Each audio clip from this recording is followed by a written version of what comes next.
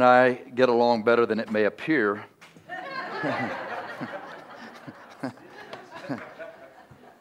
With her sitting over there and me sitting over here. Hi, sweetheart. You know, when we went off to Bible school, we already had 3 children, 5 and under the age of 6, and she was 7 months pregnant with our 4th child. And when I announced to her in July that I believed the Lord was leading us to go to Bible college in August, she said, "How did you get that idea?" I said, "Well, I've been praying, and this is what the Lord is leading us to do." And she said, "Well, I think you need to go and pray some more." If she were standing here and talking, she would tell you that there's only 2 reasons that she went with me. Number 1, she feared God. He wasn't sure what God might do, but the second reason was more practical. She said, "I don't know what man in his right mind would want a woman 7 months pregnant with 3 children under the age of 6 and 33 years old. So I thought I better just go with you."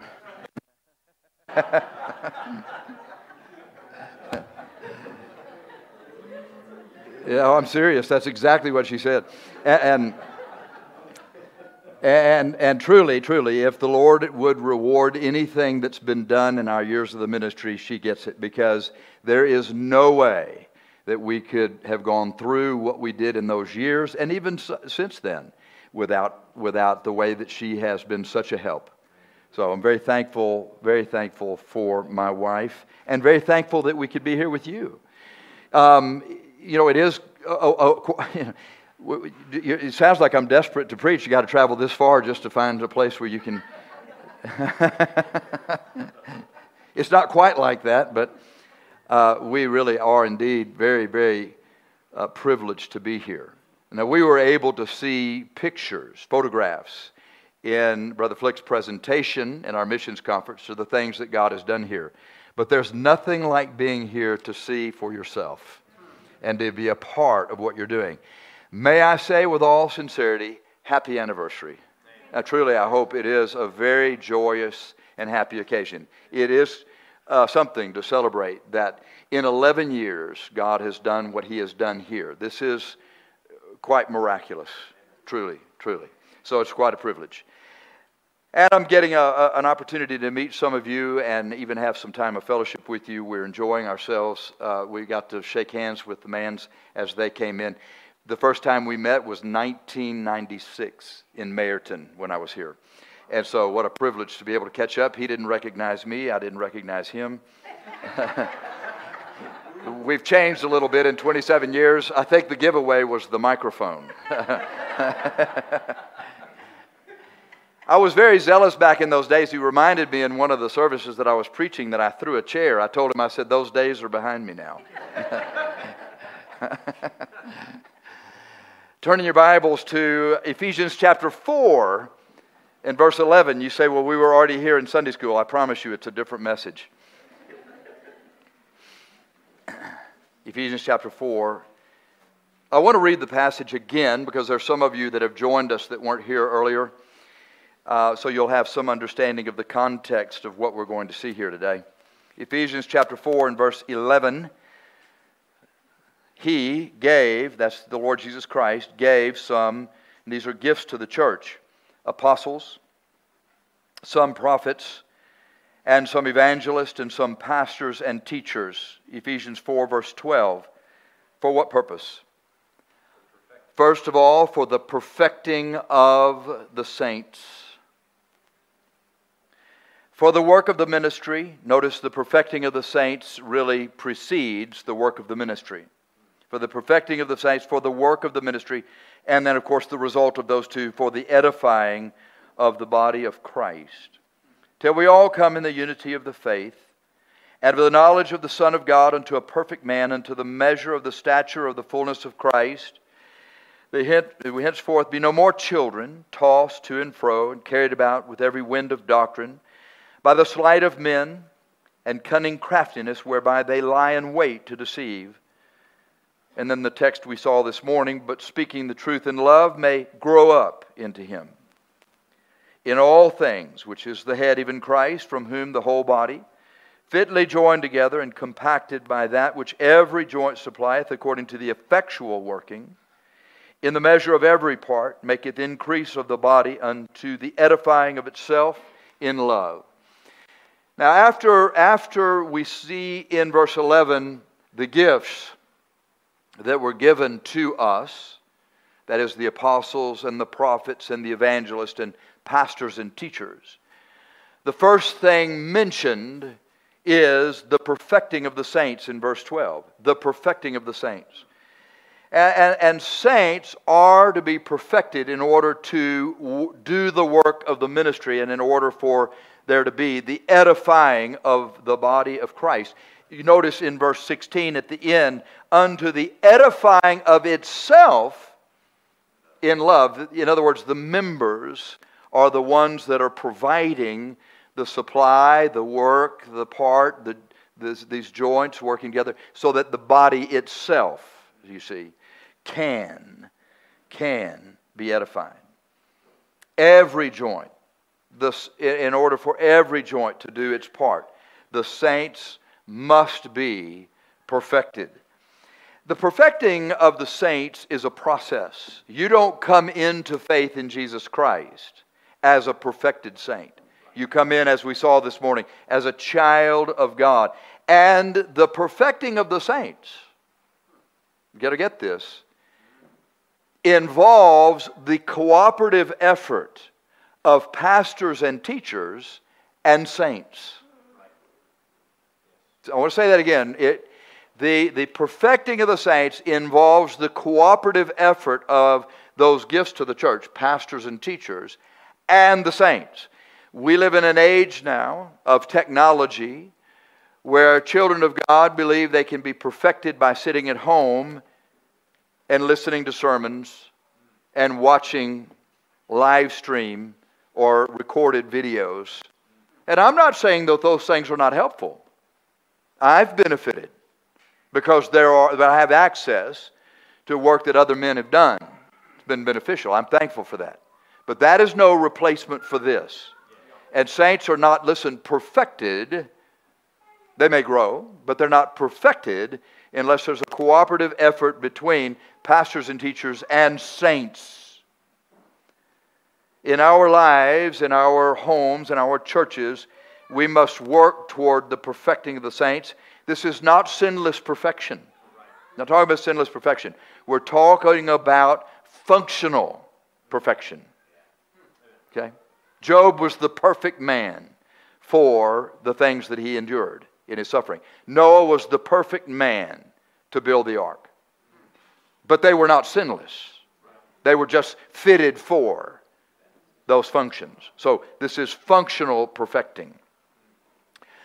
A preacher in the United States, Paul Chappell, said, salvation is a miracle of the moment. Sanctification is the process of a lifetime. And I would say the perfecting of the saints is a process of a lifetime. We continue to get better at what we do. As he said, I've been pastoring for 31 years. The people who are that I pastor now are thankful that I'm not the same pastor I was in the first 5 years. I can tell you that the first 10 years of messages that I preached, I've torn them up and thrown them all away. Now, there are 5 stages, I believe, to this process of perfecting the saints.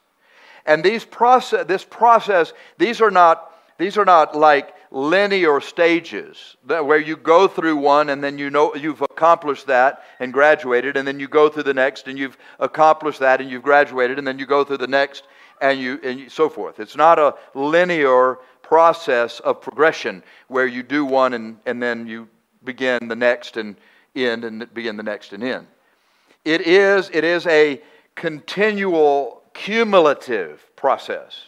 That is, you begin one, and then as you begin the next one, you continue the first one. And add to it the second. And then continue both the first and the second as you add to it the third, and so forth, until you're doing all 5, and you're doing all 5 well. Okay? So it's cumulative. And so what we want to do is we want to talk today about this process of perfecting the saints. And in order to do that, we're going to have to look at some other passages of Scripture in the Bible. We've certainly seen a great deal in this passage this morning, but we're going to look at some other places in the Bible to see what are these stages through which we go and through which God perfects us as saints in the work of the ministry. And so if you will, you'll remember, I hope, the verse 12, for the perfecting of the saints. Pastors and teachers, verse 11, for the perfecting of the saints. Okay? That's our text. That's our theme. But now we're going to depart this passage and go to Proverbs chapter 2. Proverbs chapter 2.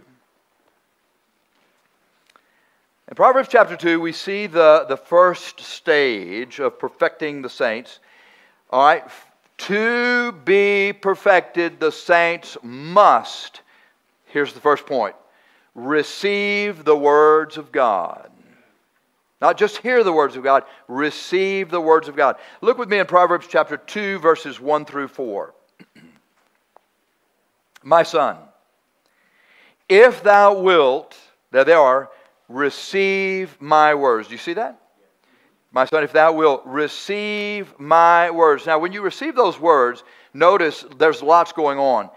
Hide my commandments with thee, so that thou incline thine ear unto wisdom, and apply thine heart to understanding. Yea, if thou criest after knowledge, and liftest up thy voice for understanding, if thou seekest her as silver, and searchest for her as hid treasures.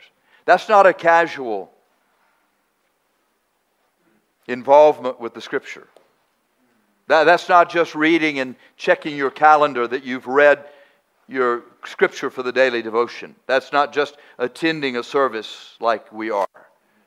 That's being actively involved in the process of hearing and then receiving and then hiding and then inclining your ear and applying your heart and crying after and seeking and searching. Through what? My words. My words. It's a very active involvement in these words that are here. They're very, very much your whole being is involved in getting these words into you. And this is not for Bible students in the Institute only, or Sunday school teachers who are going to be teaching, or people who are being discipled in the discipleship class. This is you. This is I in our daily lives, constantly digging, searching, receiving the words of God. You read and you hear the words of God and you begin to receive them. And you do this all the way until the day. Some of you may be familiar with this name, Robert E. Lee. Okay, yeah, Civil War. Southern states. If you know your geography, that's Texas. Southern states. The education of a man is not complete until he dies. The education of a man is not complete until he dies. We never get, so I've been pastoring 31 years. I still have yet much to learn. Brother Flick and I were visiting last night before supper about some things in the Bible, and we touched on some subjects, and I'm looking forward to those times of fellowship that we will be enjoying in the next few days while we're not here involved in preaching service. Because there's some things that he's speaking about that I want to delve into. I think he's seen some things that I would like to learn. Children in the children's ministries here, sometimes they'll learn a song. I think it's one of the first songs that you learn. Jesus loves me, I know why. For the Bible tells me. So it's not because they learn the song, it's because they learn the Bible. That they know that Jesus loves me. Their knowledge of the love of God comes from receiving what He said. You say, is that true? Yeah, because when Paul was writing to Timothy, he said, from a child thou hast known the Holy Scriptures, which are able to make thee wise unto salvation. As a child? You know, there's a unique thing about this King James Bible. It's amazing to me how much of this 5-year-old children can memorize and repeat. It's also amazing to me how disobedient they can be. But so just because they've heard it and memorized it doesn't mean they know how to do it yet. But they're beginning to receive. Paul spoke to Timothy of his unfeigned faith, meaning it was not hypocritical, it was not fake. It was just like his mother's, just like his grandmother's. In 1 Samuel, when Samuel became acquainted with the Lord, the Bible says the Lord revealed himself to Samuel in Shiloh by the word of the Lord. That's how you get to know God. This book is a kind of book where when the Lord knows your heart is inclined to receive what He has to say, your ear is inclined to what He has to say, you're desperately seeking what He has to say and receiving what He has to say. You're going now in this first stage of perfecting the saints. And I'd have to say that you don't really get going into the other stages at all if you're trying to pass this stage. It doesn't happen. In our homes, in our churches, here on the mission field, children's ministries should principally be about teaching the words of God.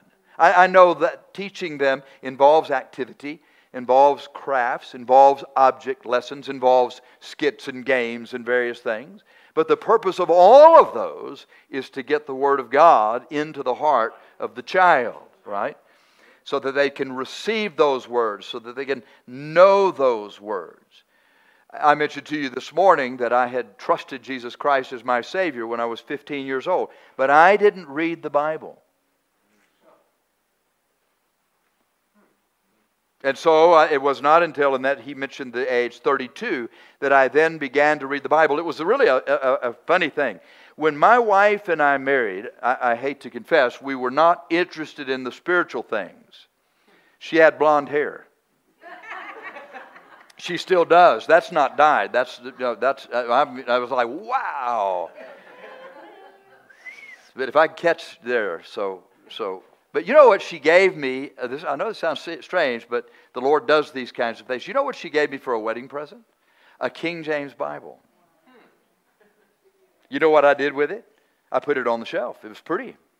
Very nice black leather cover, gold, print, gold edge pages. I was teaching Sunday school in a Methodist church, and I was teaching out of a New American Standard Version of the Bible. But I wasn't reading the Bible. I was listening to cassette tapes, and then I was regurgitating to the class that which I heard the other preacher say. So it was in one ear and out my mouth, but it never got in my heart. Well, my life was not changing. And one night in September of 1986, I said this to myself. It was midnight. I said, if I'm going to teach this, I ought to at least be reading what it says. Now, that may seem like a crazy thing to you, but in the Methodist church, that wasn't a crazy thing. I mean, I was just like, wow, okay. So I said, okay, I ought to be reading. So when I reached on the bookshelf, the Lord honestly directed my hand to that King James Bible she gave me, and I pulled it off the shelf, and so I said to the Lord, okay, wherever it falls open, that's where I'll read, right? So you heard the pages peeling apart because of the gold edge, right? Right? So I held it up like this. Wherever it falls open, that's where I'll read. I turned it like this. Do you know where it opened? Psalm 119. I was just, wow. I'm going to be here all night. I kid you not, and I told the Lord, well, I said that I would read that chapter. I will read that chapter. Verse 9. Wherewithal shall a young man cleanse his way? By taking heed thereto according to thy word. Shkoom. Verse 11, thy word have I hid in my heart, that I might not sin against thee. I mean, in no time I was on my knees weeping. God was beginning to show me my life from His perspective. And I'm telling you, it was not a pretty sight. 3 hours I was there on my knees reading through that chapter, slowly, prayerfully, tearfully. And I said to the Lord at the end of 3 hours, I was so ashamed of what I had seen in my life. I honestly did not think that God would let a man live past that. Confessed everything that came to mind. But I said to the Lord, if I wake up in the morning, we're going your way, not mine. I have run this off into a ditch. I don't want to run it anymore. And here I am. Here I am, 37 years later, talking to you. But you know what the Lord did then? He began a process of reading. I began a process of receiving the words of God. And I'm receiving the words of God today. That stage has never stopped. But I will tell you this, and so will my wife. Don't ask too many questions because there are things she can say. I am not the man I was. What you're seeing now is a work of perfecting the saints. God is changing this man. All right, so that's the first thing. Now here's the second. You got to have that. In order for the perfecting of the saints, you have to receive the words of God. Here's the second thing. You have to know the fear of God. You have to know the fear of God. We continue in the passage where we are.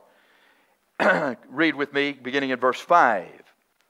Then, so if you've done all that, then shalt thou understand the fear of the Lord, and find the knowledge of God. I must confess, I think the real problem with a lot of people today who are vacillating in their walk with the Lord Jesus Christ is they don't really know God.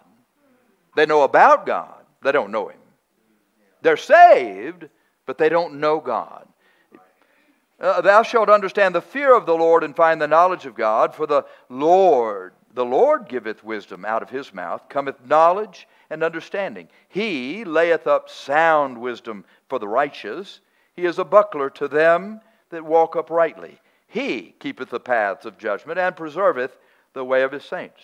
So if you want to know the fear of the Lord, you start by receiving His words, and then you must know and understand the fear of the Lord. That's what you must understand and find the knowledge of God. Why is that so important? Because the fear of the Lord is the beginning of knowledge, and the fear of the Lord is the beginning of wisdom. It's the beginning. It's the foundation. You know, I feel so... We were out by the university yesterday passing out tracts. I feel very sad for them in there. You know, we get mad because the university changes. What do they say? They're woke or whatever. I feel sad for those people there because if there's no fear of God, there's no knowledge of God. If there's no fear of God, there's no knowledge. There's no wisdom. They can make a living, but they don't know how to live. It's very different. All right, so through the fear of the Lord, we begin to know God and we begin to understand God. Solomon said to children, to us, fear God, keep His commandments. This is the whole duty of man. Let me explain something to you about the fear of God then. I think will help you, because if you don't have the proper fear of God, you don't really have the proper knowledge of God. He said you'll understand the fear of the Lord and have the knowledge of God. Correct? Let me ask you a question. Do you have law enforcement here that catches you when you're speeding? Or when you, or running? I was going to say, I don't think you do. I don't think there's anybody that will get you for not stopping at a stop sign or running a light, or because I see everybody. I mean everybody.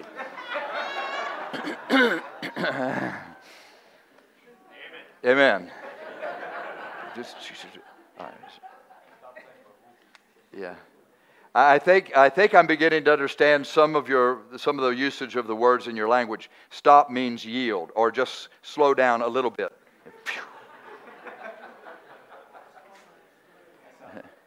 Close, okay. In our country, we have law enforcement and on the highways where people really like to drive fast, they drive black and white vehicles.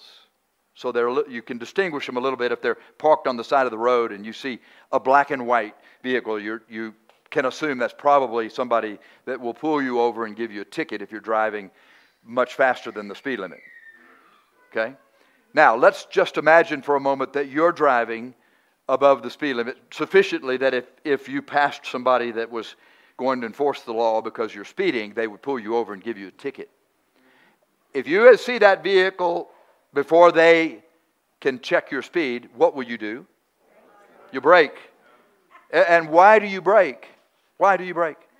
Because you don't want a ticket, right? Because you don't want to get caught, right? Now you're out of radar range on the other side. What do? Look at that. I love it. Just put your foot up. Lead foot. Let's go. Right? So there is a fear involved in that. And the fear is getting caught. The fear is getting the ticket. Correct? Correct? That's the way most people treat the fear of the Lord. And that's not the fear of the Lord. That's the fear of the consequences. Right? That's not the fear of the Lord. That's the fear of the consequences. Now, if you only fear the consequences of sinful behavior, here's the problem. God is loving, kind. God is forbearing. God is good. If He lets you get away with sinful behavior and you don't suffer the consequences that you think you should suffer for sinful behavior, you get the idea that God is okay with your sinful behavior. And that's not God, because God's not okay with sinful behavior. Are we together? Okay. Make sense? All right. So let's go back to you speeding again. I mean, because you did a great job. I brake when I see the law enforcement, and I stomp on it when it's time to go. So you're good for this. Let's say that you fear the authority that made that law. In other words, you don't know why the speed is limited to that level. You just trust that because somebody made that law, there must be a reason why it's safest to drive at this speed. Perhaps there's something in the road. Perhaps there's a turn. Perhaps there's an intersection, or whatever the case may be. I fear the authority that made this law. I'm not concerned with the consequences. I'm going to drive the limit. I'm going to drive the limit. Now you go by the person that can enforce the law in black and white. What do? You wave. Nice to see you. Catch that fool behind me, please. Who's on my tail? You should have seen how quickly he was driving up here. Right? Nice. Have a nice day. Good to see you. You go. Why? Because you're not breaking the law. And the reason you're not breaking the law is that you're not concerned about the consequences. You fear the authority that made the law, and so you submit yourself to every ordinance of man for the Lord's sake. That's 1 Peter chapter 2. All right? So listen, if you fear God because of who He is, if you fear His authority, His goodness, His power, His majesty, His supremacy, you do what He says, regardless of the consequences, because you fear God. Now, when you fear God that way, you're getting to know who He really is, not what you think He is, because what He's allowing you to get away with. Do you understand that? There are a lot of Christians who live way out on the edge because they're able to. We have yet to see Jesus Christ at the judgment seat of Christ. You don't know whether you're getting away with that or not. You just think you are because you haven't gotten a God ticket yet. Right? Yeah. So you need to fear God because what He said. Now you don't understand, when you fear God, if He says something in that Bible that you're supposed to do, you do it because you fear His authority, not because you're concerned with the consequences. You do it because He said so. And once you start doing that, He lets you in on a little bit of the knowledge of Himself. Now you get to know who He really is. I had a young man ask me the other day, he said, how is it that a God who is supposed to be good can let bad things happen like they do? You know what his problem is? He doesn't know God. Once you get to know God, that question is not so hard to understand. Good people go through bad things. But they don't go through bad things without God. David said, yea, though I go through the valley of the shadow of death, I will fear no evil. Why? For thou art with me. And when you know God is with you, and He knows you're going to obey Him, and you're concerned about what He said, you and He are going to get along very well, even in bad circumstances. And you need to know that. Oh, somebody will get a job and they'll come on Wednesday or Thursday night here and they'll say, I have a praise preacher. God is good. I got a job. Well, what happens when you lose that job? Is God still good?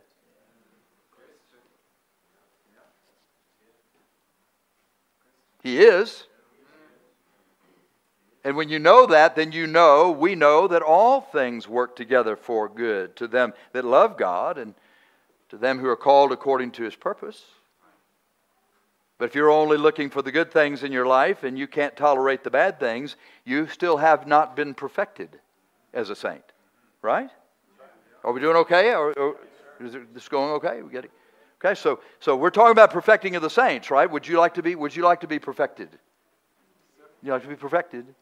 Well, then you're going to have to receive His words. You're going to have to know His fear. All right? Which obviously then, because of some of the things I've said, leads conveniently to the next point. Philippians chapter 2, please.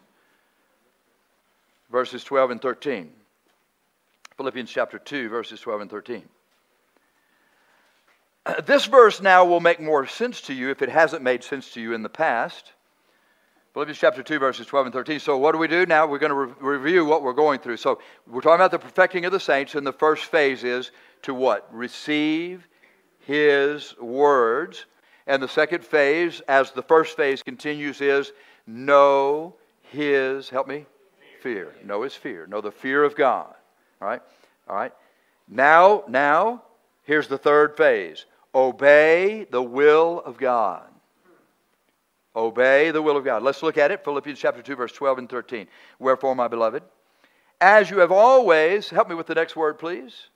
Obeyed. Not as in my presence only, but now much more in my absence. People always have a tendency to be more obedient when the supervisor is there. Yeah. Okay. But he says, much more in my absence. Work out your own salvation. With what? Fear and trembling. People say, fear is a reverence for God. They say that so reverentially. You know, the fear of God is reverence for God. Reverence for God doesn't make you tremble. I have to say this about the fear of God. It's an interesting thing. Some things that cause fear in your life, right? Some things that cause fear in your life cause you to run from the source of the fear. Boom! I didn't do that to you. I did that to a lady in our church one time. She screamed so loud, I got scared. I was getting ready to call the ambulance. You know, just That happened between my wife and I the other day. I always called her to let her know I'm coming home, and for some reason I neglected to do that. And she's coming out of the laundry room to take something to the trash when I'm walking in, and she saw me, and she just screamed and screamed and screamed and screamed. And I was just, what? I know I'm not the same man I was before, but it's that bad, really, or what? You know. So when she finally calmed down, I said, what was that? She said, when I saw you and didn't expect to see you, I just screamed and couldn't stop until it was all gone. Fear causes you to run from the source of the fear. Except the fear of God, it causes you to run to the source of the fear. His fear and His love are connected. It's an unusual thing about that fear. All right, so he says, when he says with fear and trembling, I tremble before God. Have you ever trembled? But that's appropriate because that's fear. And then he says this, for it is God which worketh where? In you. Both to will and to do of His good pleasure. So He's got something He's trying to get done in you. He's doing in you. And what He wants you to do is obey Him and work what He's doing on the inside out onto the outside. When a woman is in subjection to her husband in 1 Peter chapter 3, and he's not being obedient to the Word of God, she wins him when he sees the hidden man of the heart. Not the outward appearance, but the hidden man of the heart. So God's in you doing something, and when you work out your own salvation with fear and trembling and are obedient to Him, that which He is doing on the inside becomes apparent on the outside. Obey the will of God. You know, as you grow in the Scriptures and you grow in the fear of God, God's will for your life becomes more apparent. I have some people that will ask me, I'm struggling with God's will for my life. I said, well, let's talk about how you're doing on receiving His words and fearing Him. Much easier to discern when you have those two things that are in place. So often we're not really concerned when we ask that question about the will of God as much as we are the plan of God. Those are not the same thing. Right? The plan of God, that's kind of what's going on. But there are many things concerning the will of God. Right? That He's working on the inside. That you may be not conformed to this world, but be ye transformed by the renewing of your mind, that you may prove what is that good and acceptable and perfect will of God. See, it's a transformation process while you're obeying Him. You're not obeying the world. It's interesting. I told you a little bit about my wife's consternation when I announced we're going to Bible college. You should have seen what she was saying when I told her before that I had been called to preach. See, when you're president of a bank in a small town, you have status, and your wife has status. All right. When you resign to go into Bible college, you have no status, and you have no money. All right. So she could see what God was doing in my life. It was becoming apparent that something was happening with these words in my life. So one day, I was certain that she would not want me to say I've been called to preach. I was certain of that. So I was trying to be more coy. And I said to my wife, I said, what would you do if I just kind of decided to make a little career change? And she said to me, I know what you're thinking. You're thinking about preaching. She said, I'm not kidding. If you go into preaching, I'd hit you in the head with a skillet. She cooks with cast iron skillets. And you were serious. I was like, oh boy, this is going to be tough. Because I got God on this side who I don't see, leading me to go into preaching, and I have my wife on this side who I do see, and I also see the consequences telling me you shouldn't do that. Right. Man, I was worried. I was praying. We didn't bring up the subject again. I'm praying, oh boy. 6 months later, I'm in a meeting like you are today. I'm in a meeting.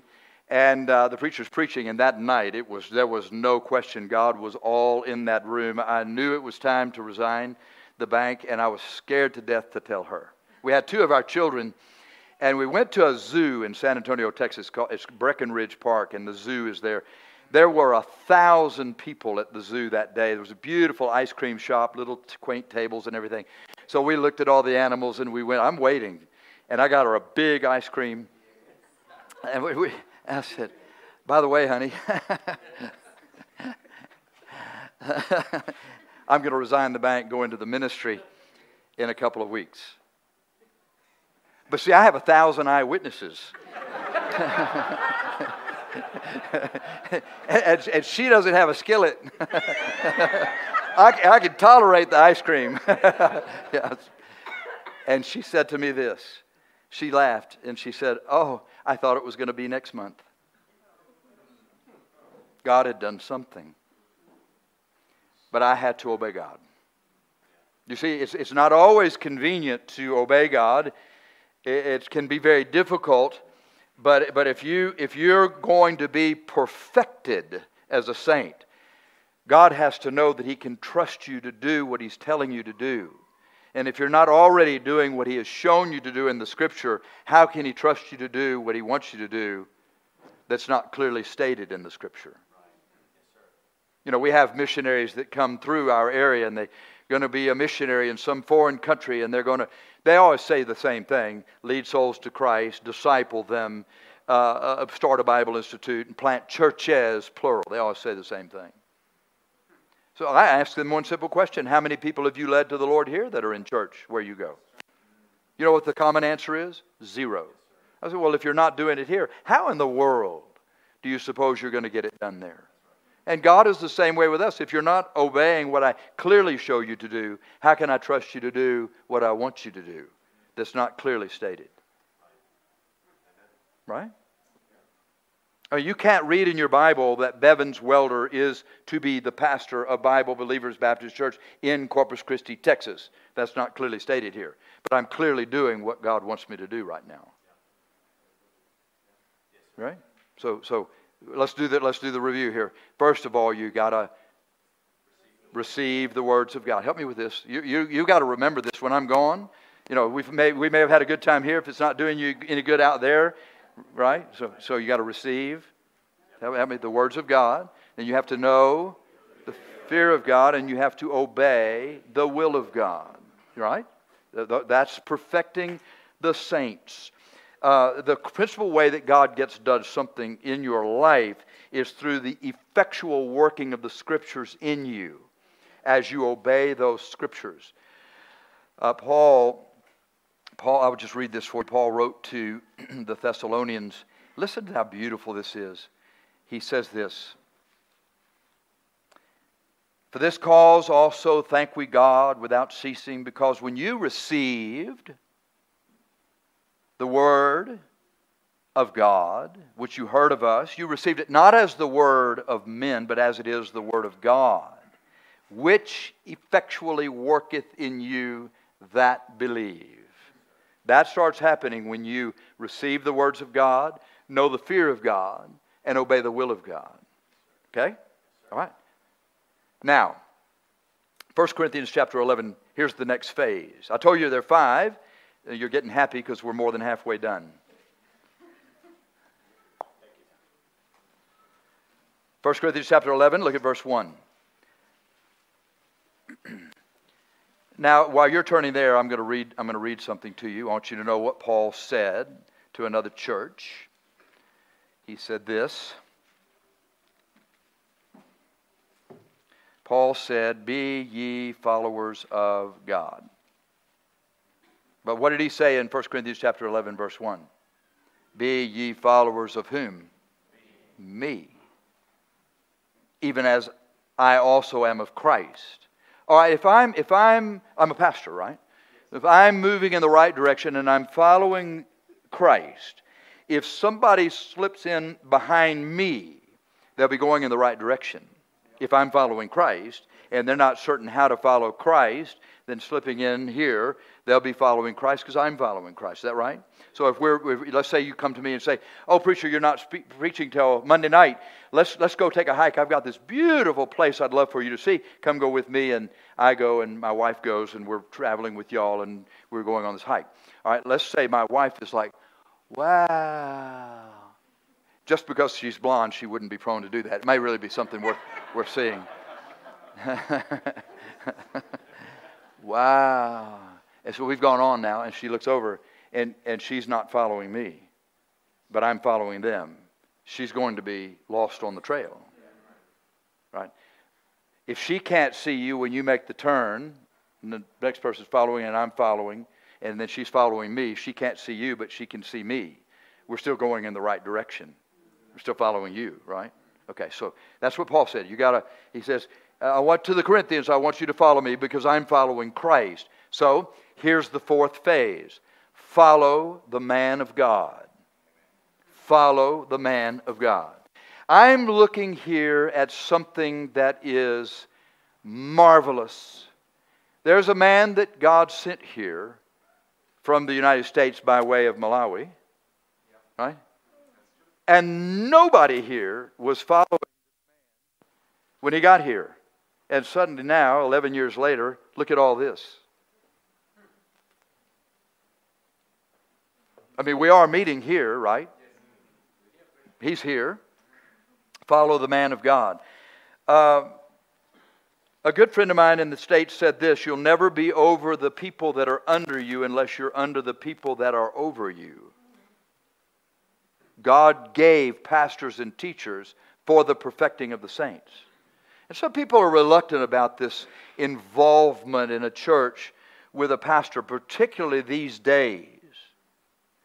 But listen, wives, are you not to follow your husbands? And children, are you not to obey your parents?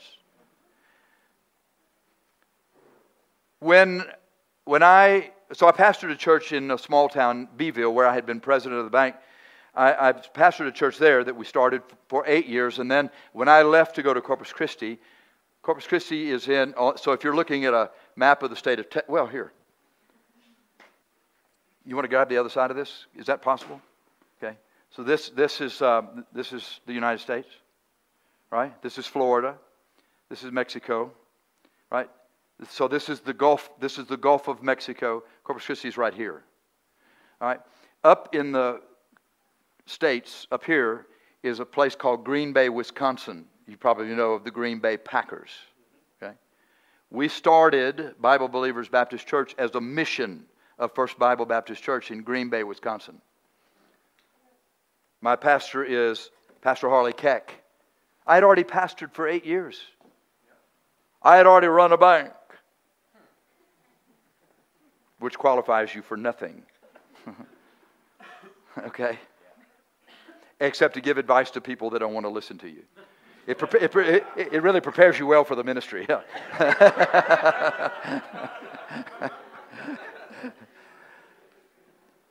I was on the phone with him every week as we were going through a mission because I had to follow somebody. Do you understand? A man of God that God used. He's 82 years old today.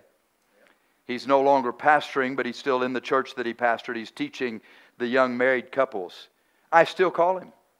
We're going to do a pastors' conference for pastors in the United States to come for 3 days in July. He'll be one of our speakers.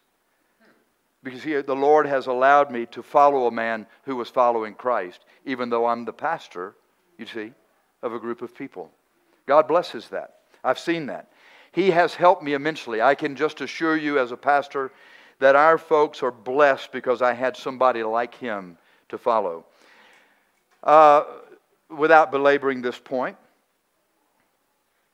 Paul said to Timothy, the things that thou hast heard of me among many witnesses, the same commit thou to faithful men who shall be able to teach others also.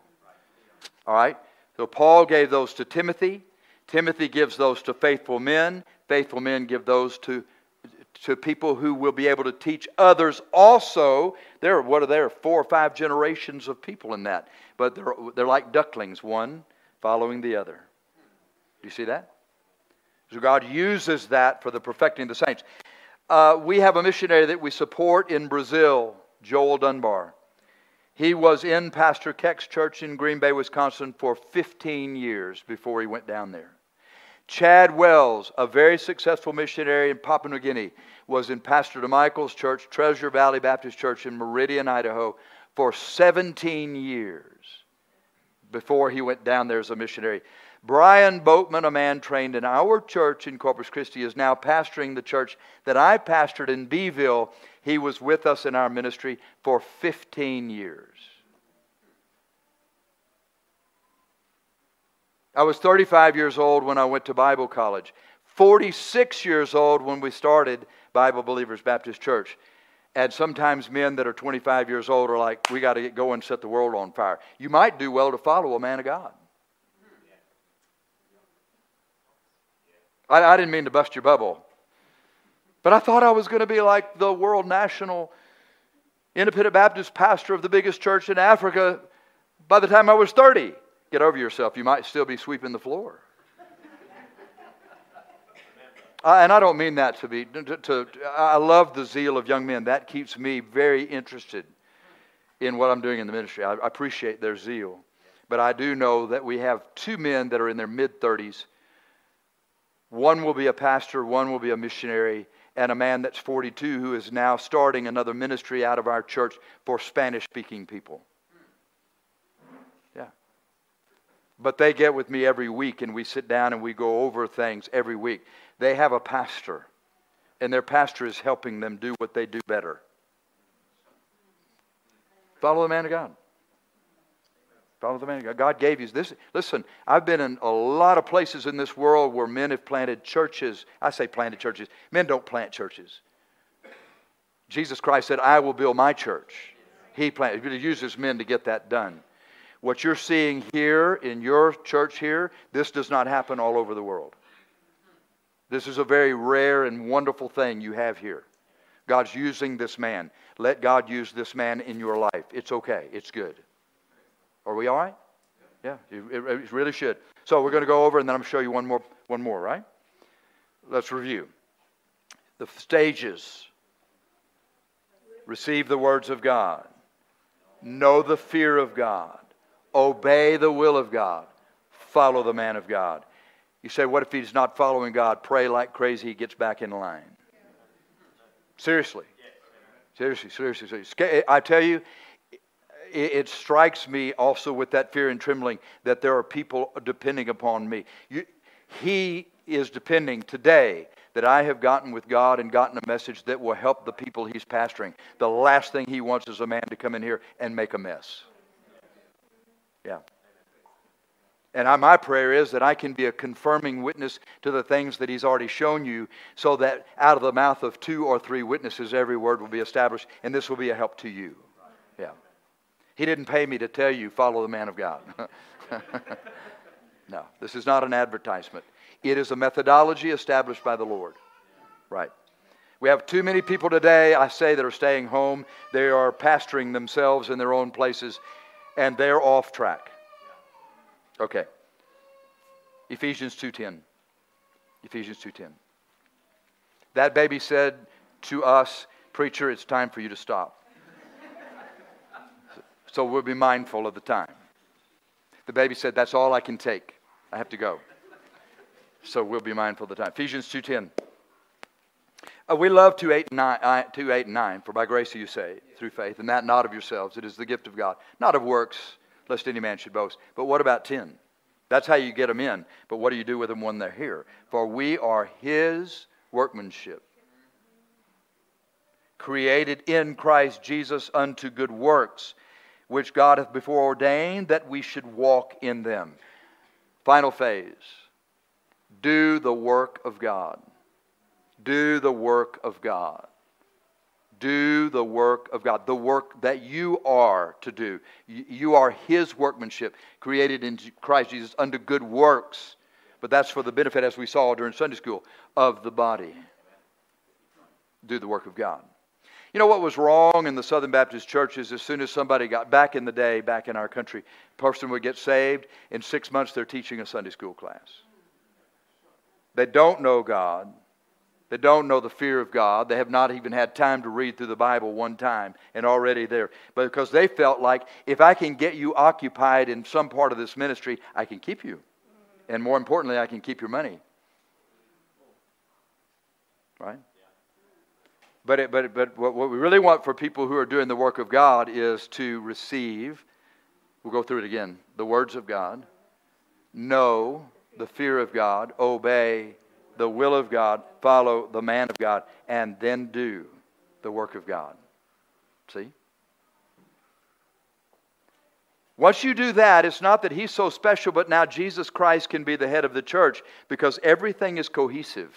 Everybody is in line with God.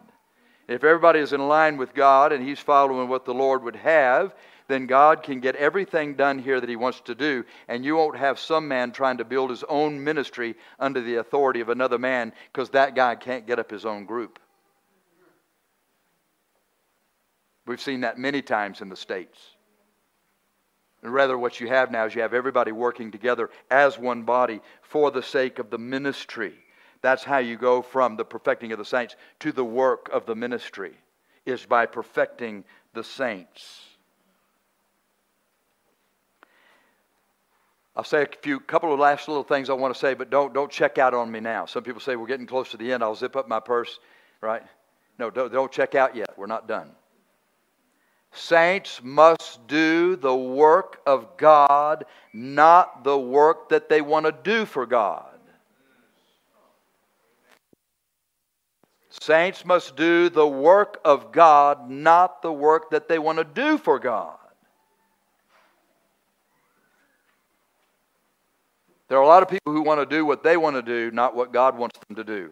Those are not the same thing, and they can be a problem in a ministry. It doesn't work. God has set the members in the body as it hath pleased Him. He has something He wants you to do. You're not fitly joined when you're doing what you want to do, not what He wants you to do. We say God can get done more through you, right, than you can do for Him. Can you imagine today if my foot were hanging on the side of my head to help hold up my glasses? Or if my belly button were in the place of my eye, and my eye were in the place of an ear, and my tongue were down in my boot?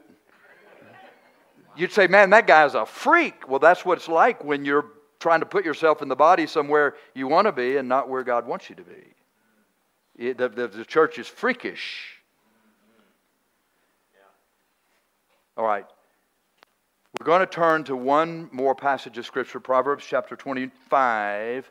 And I want you to see, now that you've seen what you've seen, to understand a little more about this verse. Because I'm going to say,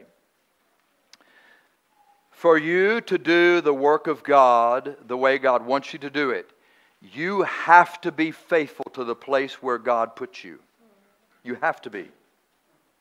And the problem in our generation is people want to... It's like this on Saturday. Preacher, if we don't have anything better to do on Sunday, we'll see you. That's not how all this works. To the rest of the world you say, I can't be involved in all those other things that you have planned for me because I have some place that I need to be. Okay?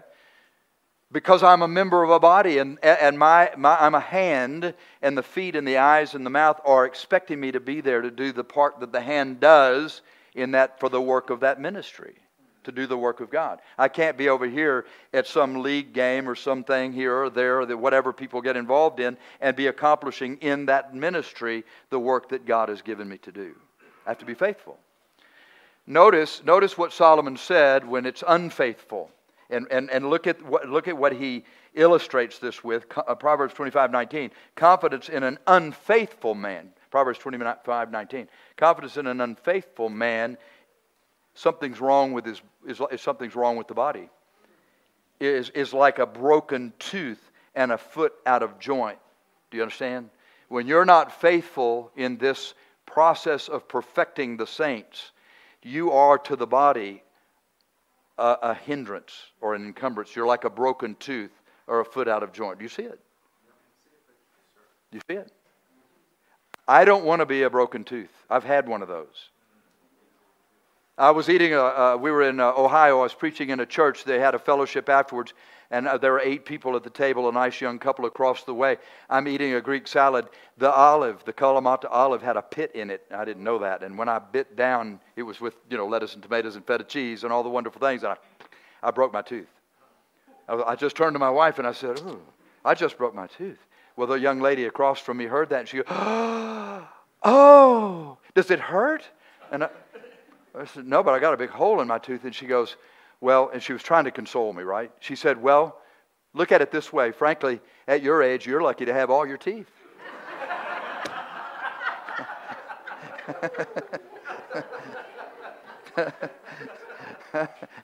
I was consoled. I was humored, as you are, but I was consoled, yeah. I'm lucky to have all my teeth. We should be here as all the teeth and not broken. Do you understand? Because the perfecting of the saints is for a purpose, for the work of the ministry. Let's review one more time and we'll close. We have 5 stages to these. Nothing ever stops, but it starts with first receiving the words of God, and then secondly, know the fear of God. Thirdly, obey the will of God. Fourth, follow the man of God. And then fifth, do the work of God. Let's pray. Fathers, thank you so much today for an opportunity to be instructed in the Scripture in something that is so very, very helpful to us. May we do this well. For Jesus' sake, amen. Amen. Let's all stand. Let's have our heads bowed and eyes closed. Heads bowed and eyes closed just for a moment. Pianist is going to play softly. And as you know, we don't have the room right now to allow you to come forward. We talked about it last week. If you have a chair, you have an altar. And if the Lord has spoken to your heart, any of those 5 steps, perhaps you need to take a moment. Say, Lord, I'm not doing so good at that step, but today I'm going to make a commitment to do better. Some of you haven't been saved very long. Maybe just pray today, God, help me. I want to get started. And I'll patiently wait for you to get me there, step by step. Maybe there's some others here, you've been at it a while. Those steps are missing. Maybe they're not consistent.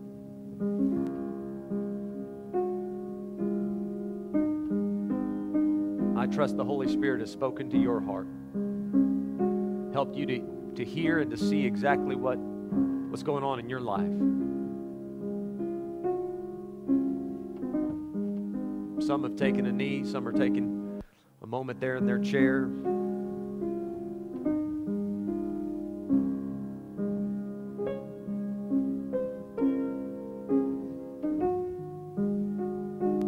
How do you need to respond to that? You know where we're really going to see the response? Next week. That's when we'll see it. Next month. That's when we'll see the fruit of this. But what we just got, that'll help you for the rest of your life. Do you know that? Those 5 steps, I doubt you'll forget them quickly. That will help you the rest of your life.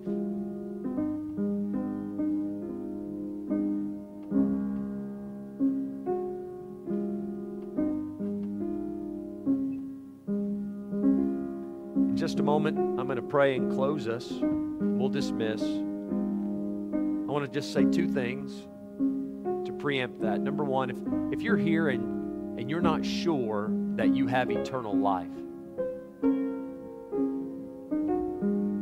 we'd love to help you walk out of the building today with that assurance. So if you're not sure about that, as soon as we're done, you can come find me, find one of the leaders around here. We'd be happy to chat with you about that. And then secondly, I just want to let this linger in your mind. We're just getting started with this meeting. I hope you have a wonderful afternoon. Enjoy friends and family and fellowship. Maybe get that nap you've needed all week. Then I want you to come back tonight, 6 o'clock, ready to receive the Word of God. Father, we thank you this morning. You have helped us, Father. You've given us something we need to know, something we need to do. Father, I've enjoyed spending time with you in the house of God this morning. Father, thank you for showing up. Thank you, Lord Jesus, for honoring your promise about 2 or 3 being gathered in your name. You've come down and met with us. And we're looking forward to that again tonight. Continue to speak to us, God. Work on us. We need it. We want it. As we dismiss, Lord, might we do so with your hand upon us. Bring us back safely tonight, ready to hear more. And we ask it in Jesus' name. Amen. Amen. Folks, thank you so much. Enjoy your afternoon. We'll see you tonight, 6 o'clock.